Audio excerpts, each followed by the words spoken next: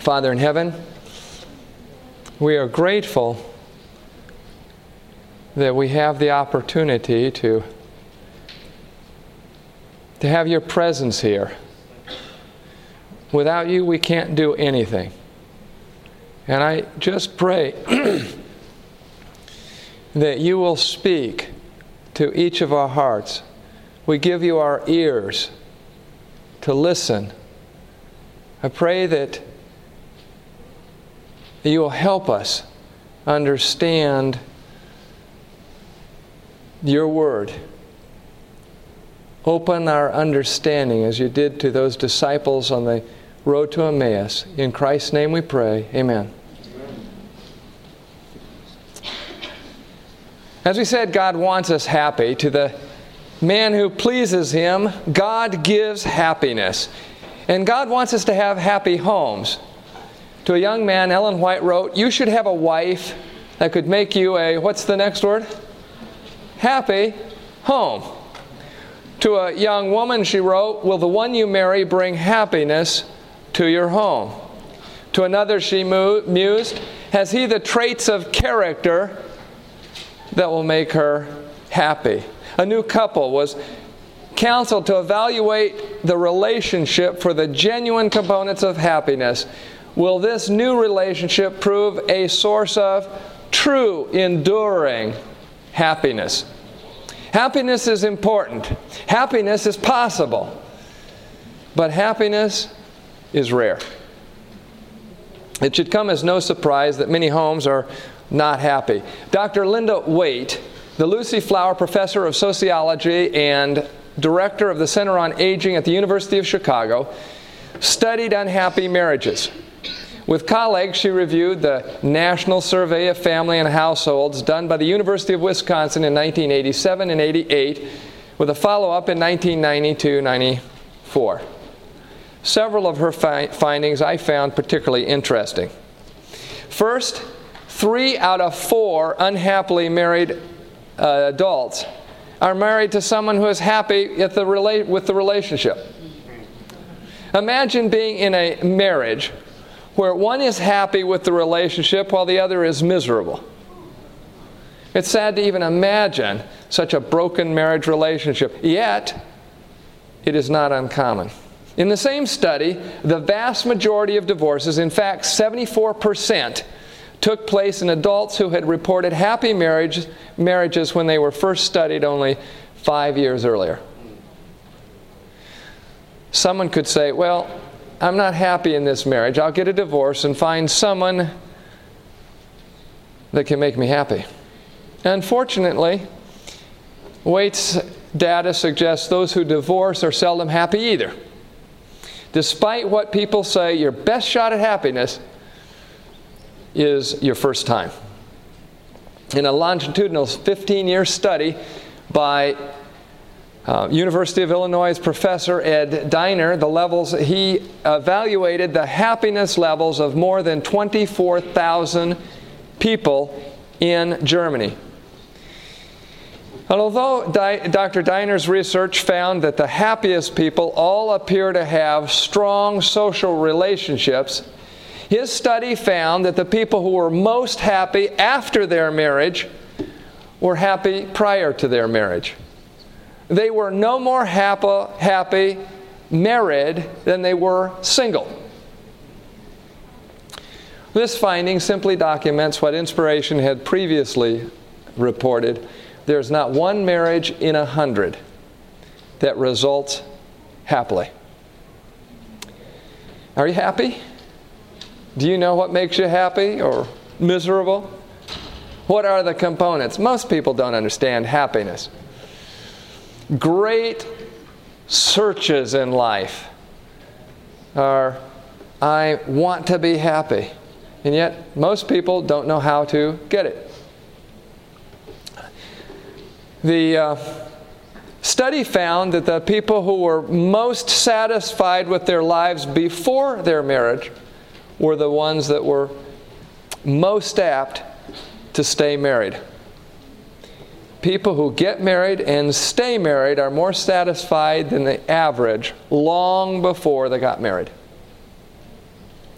If you want a happy marriage, you need to understand about being happily single. And you need to understand the ingredients that make for happiness.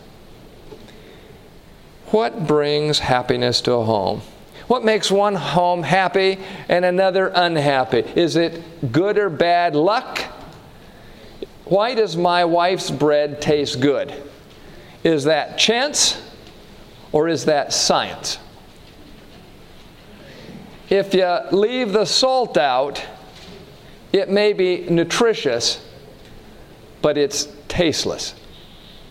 What makes homes happy? There are some salt ingredients that commonly get left out. If you leave one of these essentials out, you'll lack some of the happiness that you could have. This is not only an important first question before someone gets married, it's also an important question in counseling people who are couples that are having trouble. Do the parties understand how to bring happiness to the home? It's too bad to ask the question late, but better late than never. Do you know what brings happiness to the home? Don't be satisfied with some vague idea, some abstract notion.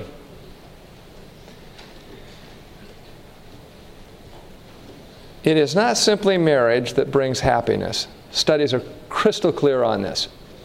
Marriage isn't a magical elixir that suddenly makes two unhappy people happy ever after. There are a few absolute requirements. I would like to focus on the 10 major ingredients. It's not a complete list, but I'm going to say something right at the start, and I'm going to repeat it at the end, because I don't want anyone to feel discouraged by this lecture. No one has all the qualities that I'm going to be describing for happiness. No one. And the important part of happiness is to know the goals you are striving for. I want us to focus on some specifics so we don't have, as we mentioned, a vague notion. First, and most important, is to understand that only Christ can bring happiness. He's the author of joy. If He's not the center of the relationship, there can't be happiness. Psalm 16:11, in your presence is fullness of what? Joy, and at your right hand are pleasures forevermore. If you're not happy, I can say unequivocally, you don't have Christ. He brings peace in chaos, in storms. The martyrs burned at the stake were singing. Why? Because they had Christ. With Christ, whatever your home situation, whatever your marriage situation is, you can be happy. You can be contented. Adam felt the need for a wife before God made Eve for him, but he went to sleep contented and happy. And God gave him his need. With Christ, you can know that all your true needs will be supplied. With David, you can sing, the Lord is my shepherd, I shall not want. Without Christ, you can never be happy. Have you made an unreserved surrender to Christ? Is He the center of your life? Is He the center of your relationship? Proverbs 23:26, my son, give me your heart. Let your eyes find happiness in my ways. If we do not find happiness in His ways, He doesn't have our heart. I love to find instruction in the Bible. When I'm reading the Bible, I am asking the question. I open it up and I say, Lord, tell me what you want me to do from this instruction. If we're reading the Bible and not leaving with instruction, then we are foolish builders because they heard and didn't do. We need something to do each time we leave the Bible. And so I love to find instruction. I'm looking for it. What's something to do? Here's something to do. My son, give me your heart.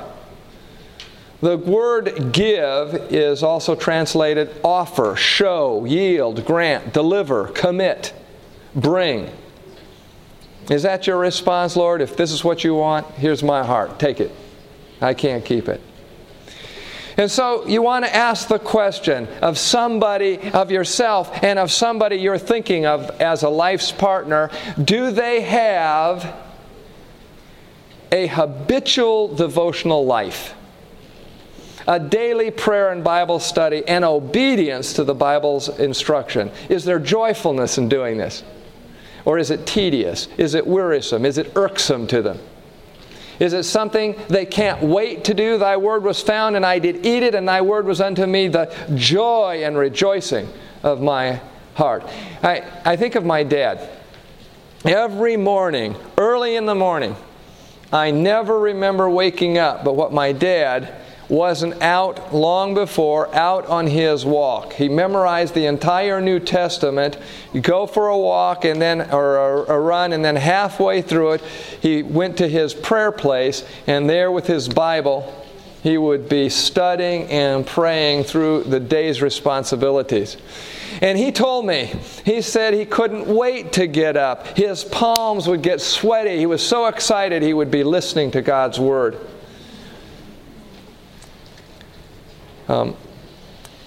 When we moved to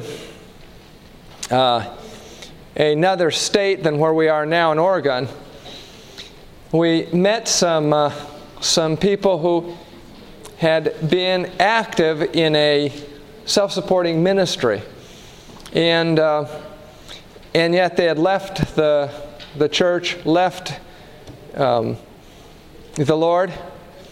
But we invited them to come to church. They did come one time, talk to them. And I was interested in what the wife told me. She had been involved in this mission venture, youth instructing venture, and yet it was tedious to her. It was an act she was putting on, and she finally just gave it up. That is not what you want in a relationship, somebody who's putting on an act that they love the Lord.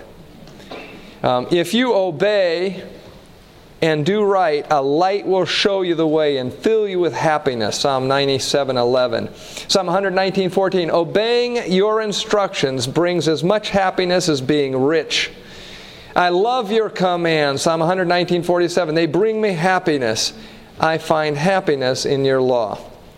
Is there active soul winning? These are the questions you want to ask of anybody that you are considering as a life's partner. Active soul winning, not from a mere sense of duty, but a favorite activity to engage in.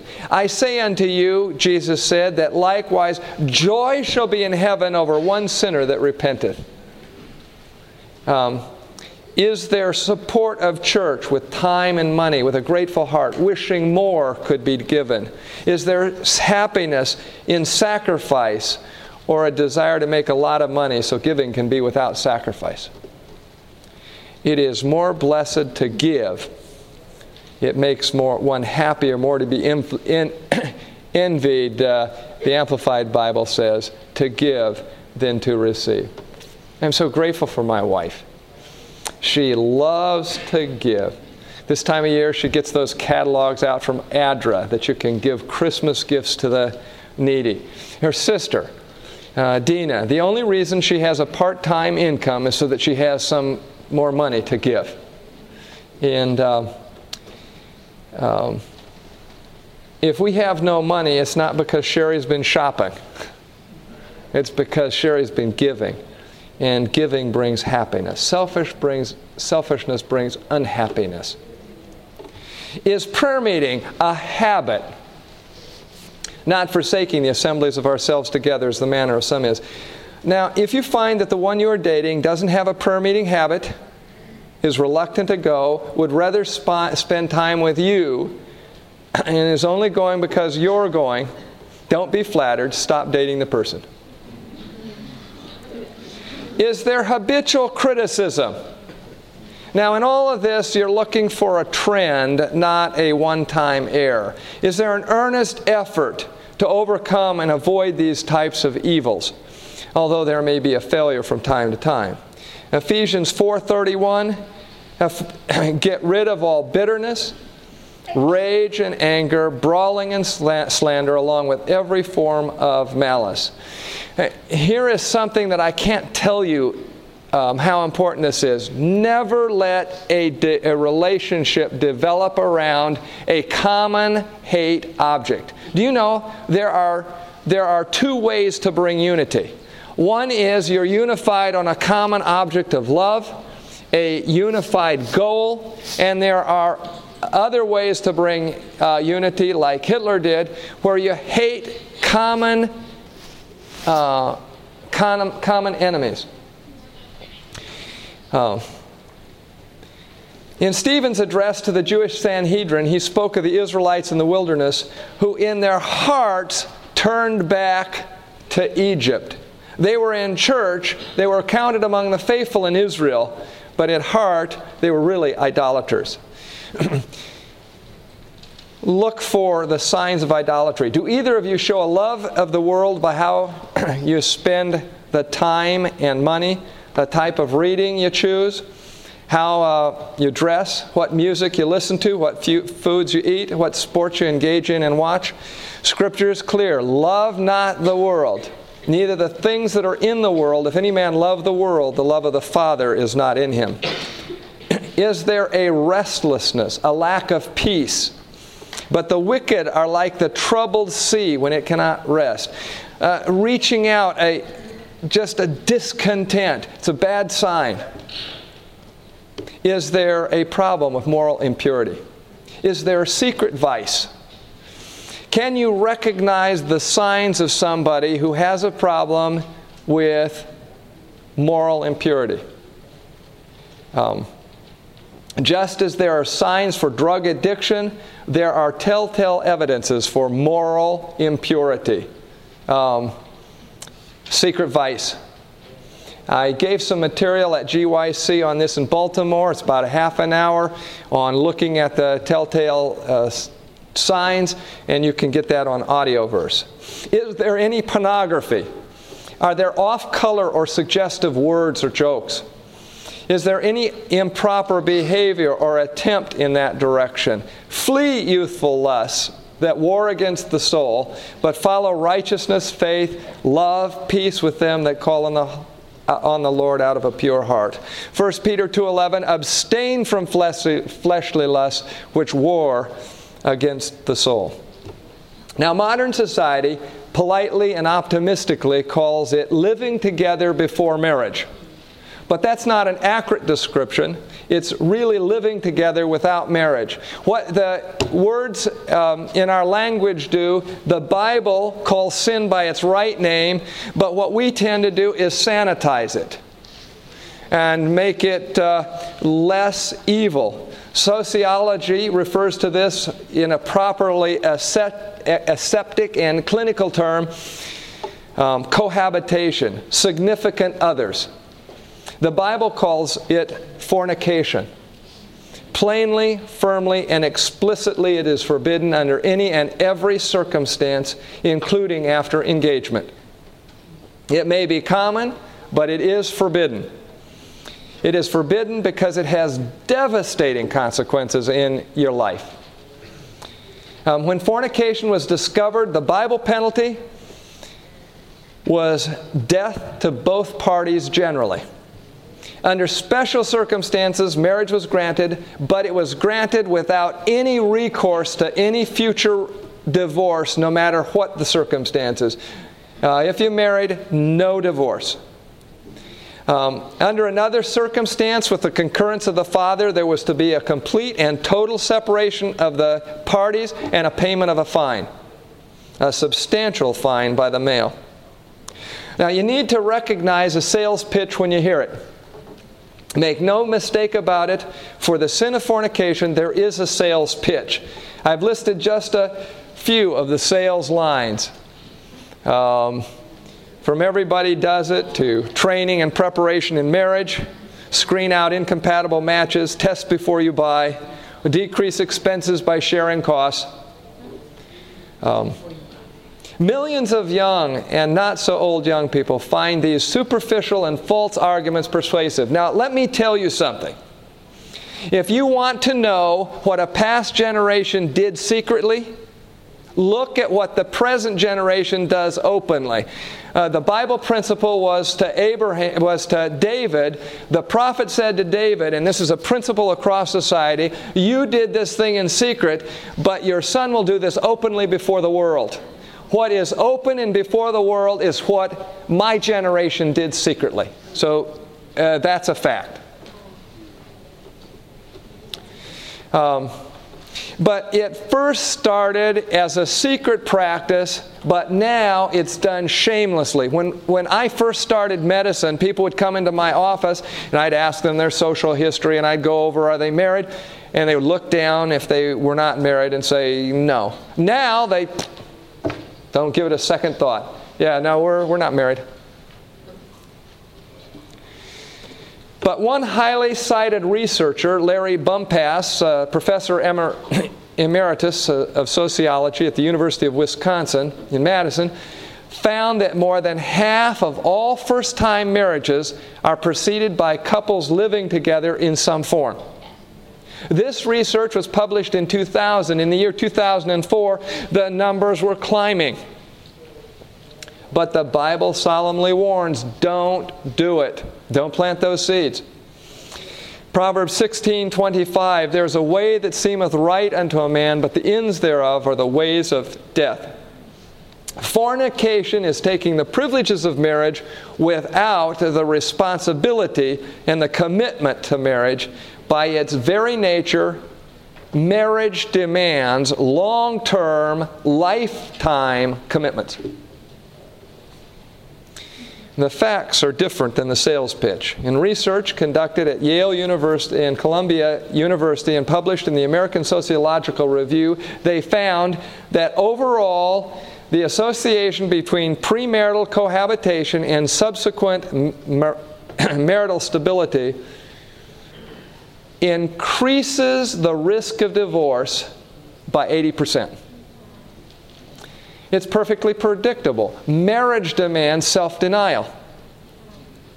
If the seeds of self-indulgence are planted, a harvest of self-indulgence will be reaped. You remember I told you that there were three predictors, and I gave you one predictor of the future in the last lecture. A second predictor is what you sow, you'll reap.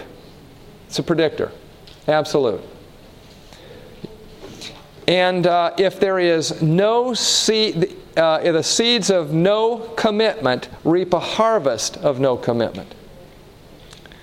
A study using nationally representative samples of 1,235 women ages 20 to 37 indicated that married women who were in a fornication relationship were 3.3 times more likely to have sex with someone other than their husband after they were married than those who had not had fornication before marriage.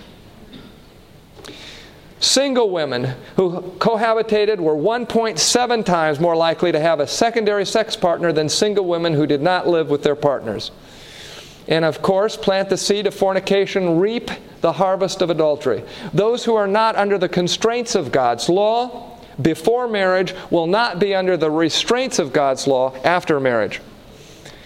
Glenn Stanton, Director of Global Insight for Culture and Family Renewal and Senior Analyst of Marriage and Sexuality and author of Marriage on Trial, has an excellent bibliography, article after article of the current studies on premarital adultery. And I've listed some of them. Across the board, in study after study,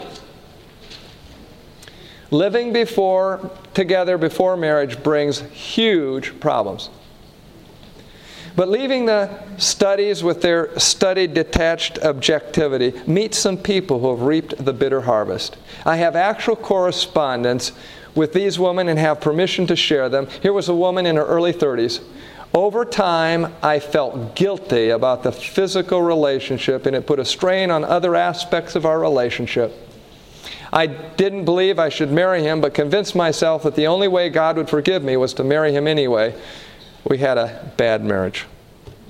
Another woman in her late 30s, I look back on my past sexual experiences with regret and shame, still harvesting the fruit of Sodom. I have patients with diseases they fear they caught while living in sin. Woman in her late 30s, we both have children from a previous marriage, but we let our relationship drift away from God's Word. We spent more and more time together, all together as a family, in hopes that it would prepare our children, ages 13 and 9, mine, and 6 his, to become a family unit when we were married. Even though we did not live together, we would stay together overnight, and the kids would stay with us. You know what else happened. I made a huge mistake in putting what he wanted and what the kids wanted before what God wanted. Now I am pregnant. Outside of wedlock, he has become angry and irresponsible. I am full of shame and resentment. I know I have to face the fact that I may have not only to continue to raise my 2 sons without help, but now I have a new baby too.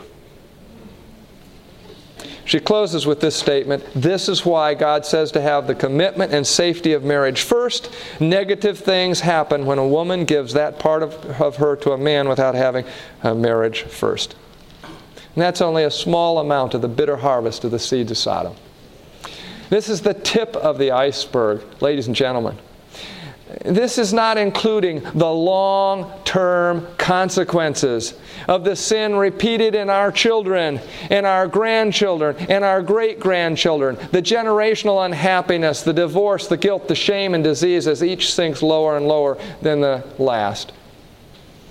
This harms the children greatly. Children from single-parent homes are at 3 to 4 times greater risk of obesity, drug abuse, or drug addiction, alcoholism, than in a 2-parent family. Children with a single parent have increased risk of psychiatric disease, suicide, or attempted suicide or injury. These results stand even after making adjustments for factors such as socioeconomic status, parents' addiction, mental disease. Studies show problems in cognitive and academic ability resulting in lower academic achievement, lower math scores, a greater failure rate, lower SAT scores, lower IQ scores, higher dropout rate, lower college attendance rate. Children from single-parent homes also exhibit a greater degree of antisocial behavior, indicating higher rates of criminal behavior, greater delinquencies from both girls and boys, and increased violence behavior in schools. They are also at greater risk for being physically and sexually abused. And this doesn't include our lasting influence for evil on those around. Don't have anything to do with moral depravity. If anyone suggests that direction that is seeking a relationship with you, drop them like you would drop a hot potato. Now, if you struggle with moral purity in your own thoughts, in your actions, or in your habits, there's hope in the Lord. The Word of God can help you. Wherewithal shall a young man cleanse his ways? By taking heed thereto, according to thy word. Thy word have I hid in mine heart, that I might not sin against thee. Study the areas on moral purity and the consequences of impurity. Memorize Scripture in those areas. Put it to music. There's a wonderful index to the writings of Ellen White, 3-volume Blue Book Index. Go through the section on secret vice. Read it. Listen to the Bible on CD, on the iPod. Carry the Bible with you. Memorize it. Your thoughts must be controlled. Gird up the loins of your mind. Be sober and hope to the end. Pray without ceasing. Be around people. Avoid being by yourself or with those that are impure. Avoid idleness. Have a list that you carry with you at all times of the things you must do. Now, the next, is there intemperance in the one that you are dating? These are very important questions that we're going through. Is there use of addictive drugs such as nicotine, alcohol, or caffeine? Ellen White says a very insightful statement. She says, we can deal with the weaknesses of our spouses, but not with their vices. Is there a careful diet, exercise, lifestyle, self-discipline, following the example of Paul? I discipline my body and bring it into subjection. 1 Corinthians 9:27. Is there a settled purpose to have a body temple that is undefiled? Happiness does not come from burying your spouse. Are you both living in such a way that self-inflicted premature illness and death will come to the family, leaving you or your spouse in loneliness and poverty? And then, how united are you?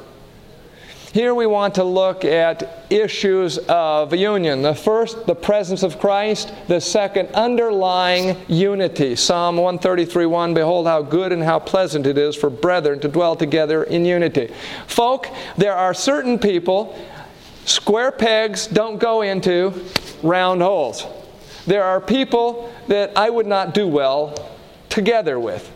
People that would not do well together with me. Guess what? I shouldn't marry one of those people. Now, how can we find out compatibility? Their happiness, notice this, the happiness of both parties, the happiness and prosperity of the married life depend upon the unity of the parties. Adventist Home, page 81. Do you enjoy similar activities? They don't need to be identical, but they should be complementary. Do you have a value a healthy lifestyle? Do you like healthy food and activities? Do you share similar philosophies? Do you respond to similar speakers? Are your goals similar? Is there unity in the use of time and money? You should be united on those things that you hold as core values. And those core values are based on the Word of God. One Lord must be united. One faith must be united. One baptism. Your marriage will be entirely as pleasant as your unity. Unity increases the pleasure of a good marriage, and over time you become more and more united. It's wonderful to be living in a united state.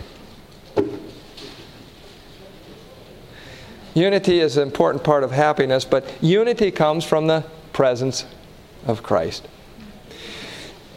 Another question. Are you habitually, or is the one that you're thinking to marry or court, is there habitual courtesy? Titus 3:2, be peaceable, gentle, showing complete courtesy to all. Is there sympathy for others' pain or troubles, or is there a callous indifference? How are animals treated? Is there cruelty? Is there gentleness and courtesy, or is there harshness and rudeness? Are others put down in jest? Are there insults, even in jest? And then, something that is so important. Is there deference? This is such a crucial character quality. Are you deferential? Is the one you're dating deferential, or are you both or either willful? Because fights in marriage are so common, some researchers have concluded that all marriages have fights, that this is normal. Some say these never resolve and can't resolve. One said, marriage is nature's way of preventing us from fighting with strangers.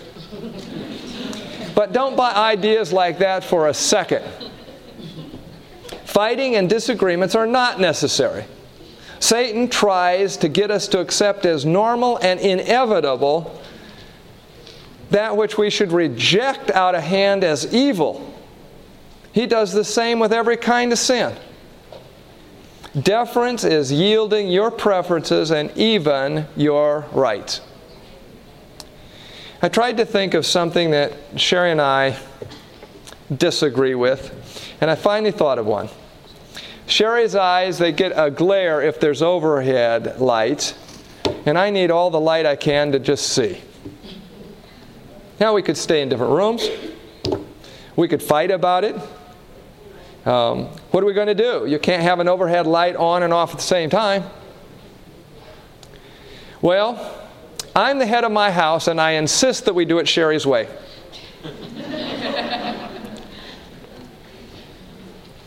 When I lose Jesus and I become willful, you don't have to guess what I reap.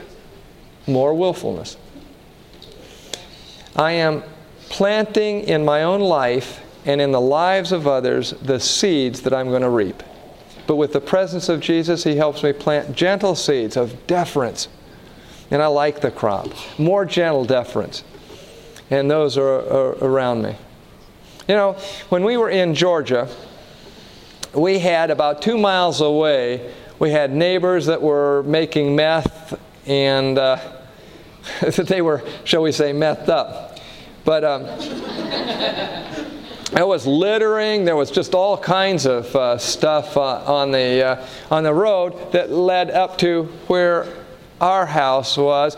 It was a ways away, true, but we didn't like it. Now, we could have just turned them in, and of course they would have been angry with us. We would have had no influence with them. They might come over and shoot us. We would be right, dead right. But we decided on a different plan. We went out and we picked up the trash about 2 miles from our home, 16 bags. They dropped more. We kept picking it up, and over time, neighbors joined us, and it became much better.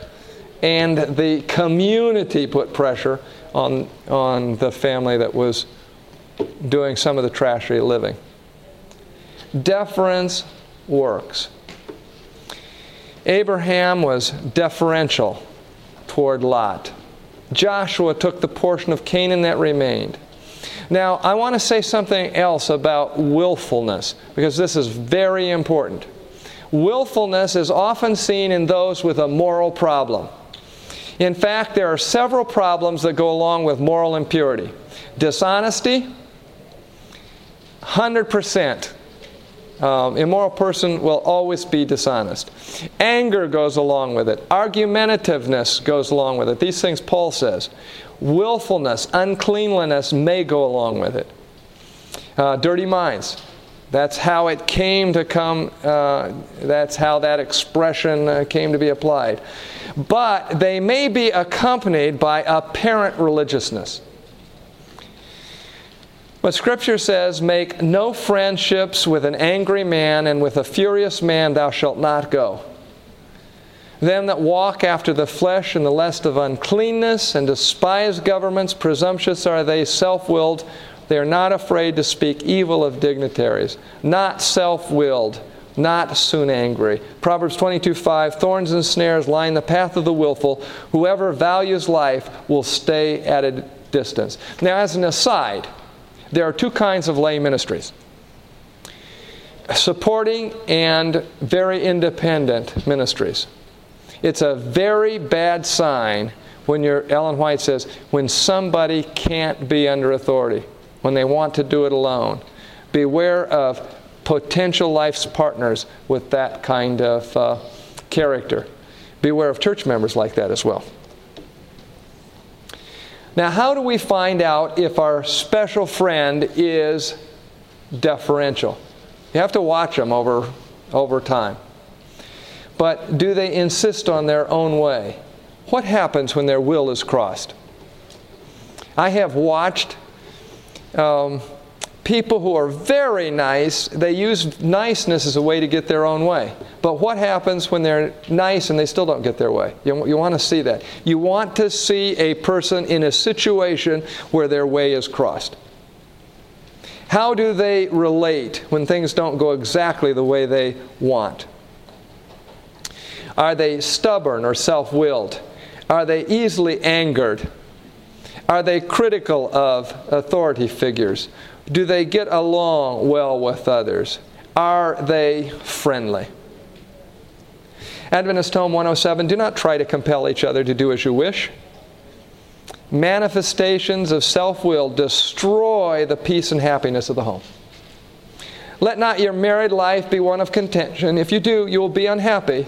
Be kind in speech and gentle in action, giving up your own wishes. What important instruction? Giving up what? My own what? Wishes. Who said this? God did. Who did He say it to? Me. Jesus does this all the time for us, folk, and this is how He wants us to be like Him. Watch well your words, for they have a powerful influence for good or for ill. Notice it is not only what we say, but how we say it. Allow no sharpness to come into your voices. Bring into your united life the fragrance of Christ's likeness. This is how to have a happy home. Am I like this? That's the question we need to ask. Now, the fifth is an important one. Love for order and organization. Under the Old Covenant, uncleanliness, disorder, disorganization were illustrations of sin. Idols could be worshipped haphazardly without regard for neatness or cleanliness. You could go in and worship idols with any old get-up. But worship of God was different. Cleanliness, order, organization were rigidly enforced. The houses of worshipers were to be completely clean. The bodies of the worshipers were to be fully washed. Genesis 35:2. Then Jacob said to his household and to all that were with him, put away the strange gods that are among you and be clean and change your garments. In the New Covenant we have baptism, that's washing, foot washing services. Cleanliness is not optional for Christian homes. A wife and mother cannot make home agreeable, Adventist Home, page 22, unless she possesses a love for order, preserves her dignity, and has good government. Therefore, all who fail on these points should begin at once to educate themselves in this direction and cultivate the very things wherein is their greatest lack. This is so important. I can't imagine being married to somebody who's untidy. Although she might not have married me. It takes a while for it all to sink in, I think. Are you habitually neat, tidy, orderly, organized? Is there planning and scheduling? Is the room neat and tidy? Is the bed made? Are things put away? Are clothes hung up? I remember when I came under conviction on these, and in my office, I determined that I would not leave the office without my office being cleaned every night. And it made an impact on the staff. And I told them, because I wanted to be held accountable, when they asked me about it, I said, I realized this was my Christian duty. Now after I'd said that, guess what I had to do? Live up to it. Yeah. Finances is one of the three common areas of disagreement, and this is a very important area in home happiness. All couples should have the fundamentals before marriage. When they were filled, he said to his disciples, gather up the fragments that remain, that nothing be lost. We're not owners, we are stewards. Is there recognition on the part of the one that you're dating that God owns all things? Is money spent for vanity, show, or display? Isaiah 55:2. Wherefore do you spend your money for that which is not bread, and your labor for that which satisfieth not? Remember that our actions, our thoughts, our deeds, and our words are seed. What kind of harvest will vanity produce? A harvest of vanity. More money will need to be expended. It'll never end. There will always be something more to display. Fashionable and expensive clothing for ourselves and our children. Luxury cars, extravagant homes with elegant furnishings. We must have the latest tennis rackets, golf clubs, ski equipment. Our membership must be in the finest country clubs. Our vacations have to be to exotic places. Our children need to be schooled in the most exclusive academies in the community. Each of these expenditures are seed for more expenditures and a further harvest. And Satan aims to absorb every penny, not to benefit our families, not to feed the hungry, clothe the naked, not to give our children a proper education, not to influence our neighbors for heaven, but to increase our pride and love of self. In the wilderness, the children of Israel gave their jewelry up to build the house of God. The early Christians did the same. Peter said, whose adorning, let it not be that outward adorning of plaiting the hair and of wearing of gold or of putting on of apparel. Paul said likewise, in like manner also, that women adorn themselves in modest apparel with shamefacedness and sobriety, not with broidered hair or gold or pearls or costly array. In place of spending money on vanity, show, display, we can give money to advance the cause of God. This giving is seed sown that will produce a harvest after its kind, hastening the coming of Christ for His bride and for the great wedding to which we can be a part. And our weddings here are only a type. Is money spent on amusement or selfish pleasure? Is there love for going to shows, movies, renting videos, expensive restaurants, professional sports? Is money expended in the latest video games? Is money expended for fictitious books and magazines? Is there self-denial for others' needs? Do each of you have savings accounts? You must avoid prodigality on one side and selfish hoarding on the other. Is there avoidance of debt? Is there generosity toward the poor? Is there faithfulness in tithes and offerings? These are questions that have to be answered. By every penny we spend, we're told, we show whether we love God supremely and our neighbor as ourself. We're sowing seed. Is there carelessness in work habits, or is there patient, thorough diligence? This shows the ability to commit. Is there talk only, or is there disciplined follow-through? Be thou diligent to know the state of thy flocks, and look well to thy herds. The details, ladies and gentlemen, the details matter. Is there industriousness and efficiency? Is there reliability, punctuality, and carefulness? Is it easy for both of you to get a job? Is this a person in demand, the worker everyone wants? People are so lazy today, it's hard to get good workers. Good workers are in demand. If now it may be we're in a new time, going forward, this may not quite be true. But up until now, if a person had trouble finding a job, you need to know why. If the one you are dating is having trouble getting or keeping a job, it's a bad sign. Is it the attitude? Is there vigor running from job to job? Can you get a good recommendation from teachers and work supervisors on work habits, study habits, industry reliability? Notice how the ingredients for home happiness are not dependent on talents and gifts and intelligence. If they were, only a few homes could be happy. This thorough, patient diligence with consistency is necessary if you're going to raise children. Like braces on teeth, the gentle, firm, constant pressure molds everything. The ingredients for happiness are available to all. All can have the presence of Christ, which brings unity, teaches courtesy and deference, and gives a love for order and organization. And as love for Christ is awakened, all, whether rich or poor, will be eager to learn to manage more wisely the money to which they've been entrusted and the time to which they've been entrusted, and give to others the joy that they have. The presence of Christ alone will motivate us toward a consistent, thorough, patient diligence like Him who is with us. And then, practical knowledge of running a home is needed. Deuteronomy 1:13, select wise and practical men, those known among your tribes, whom I may appoint as your leaders. Women, if you're looking for a husband, you're looking for a leader. And this is how, these are instructions for selecting a leader. Wise, practical.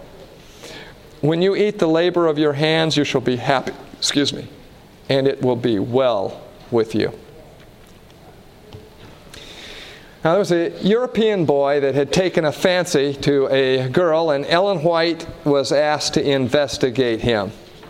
In a letter written in Europe in 1886, she said, "I had reason to think she disliked domestic labor, and I knew you should have a wife that could make you a happy home."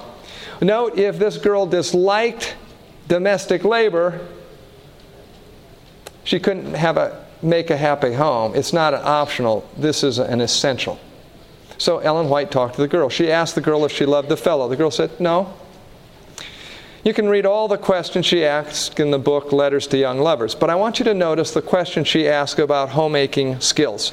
I asked her if she had any experience in those duties that make a home. So she wanted to know, what's the experience in domestic duties? And it's a critical question. If you're going to have a home, you need to know that the person knows how to run a home. Before I was invited to move to Grants Pass into a dermatology group, they wanted to know, did I know dermatology? Is that a fair question? Yeah. Before you have somebody that's going to be a husband or a wife, is it a fair question to know if they know how to be a husband or a wife? Pretty straightforward, isn't it? And that's what Ellen White did. What's your experience in running a home? Is this something you like to do? What is your experience in housekeeping, she was saying? Is this something you like to do? What's your favorite part? What part do you dislike most? What is your experience in cooking and baking? Is this something you enjoy doing? Is your cooking healthy, inexpensive? What's your experience in sewing? Have you ever made a dress? Can you repair clothes? If I were interviewed again for a job, you'd have these job interview questions. And so these are questions that you want to develop in your own mind, and you want to be able to answer them for somebody asking about you. She answered she had done housework at home in her father's family. It was somewhat of an incomplete answer. It suggested more than was true. So Ellen White said, "I asked these questions because as her character had been presented to me, she needed special education in practical duties of life, but had no taste or inclination for these things." In other words, this girl was special ed. Eliezer observed Rebecca. He saw her taking her responsibilities, getting water for the house. It may have been for drinking or cooking or bathing. And there are two more ingredients, but I'm only going to just mention them because of time. One is a positive mental and emotional outlook. For God has not given us a spirit of fear, but of power and of love and of a sound mind. This is not simply happiness when everything goes right. This is inward joy that doesn't matter about circumstances. True contentment, gratitude, not murmuring, not complaining. Thankful if you were at the end of line for what food is still left. Not complaining about what others might have gotten.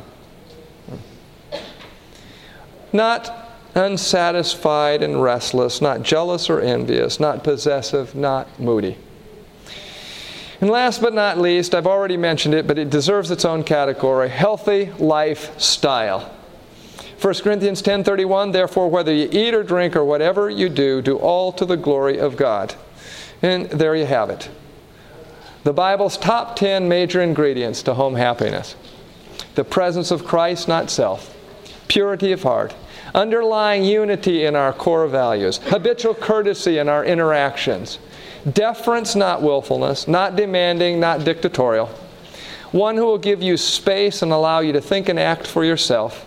Love for order and organization, wise in time and money management, consistent, patient, diligent, thorough. This shows commitment. Practical home skills, positive mental and emotional outlook, healthy lifestyle. And this is what heaven is like. And God wants the home to be a little heaven on earth. These are the basics that bring genuine, lasting joy. These are attributes that we all need.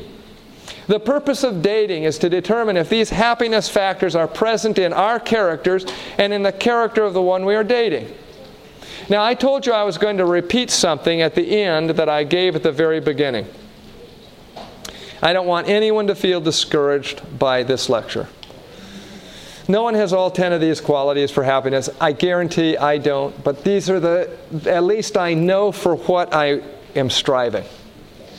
A true Christian strives for these because they're like Jesus. And those who are desirous of these qualities in their life and are cooperating with the Master by surrendering choices, allowing Him to bring these disciplines into their life, those who persevere in this surrender will be happy and make others happy. We can take no steps toward marriage without Jesus.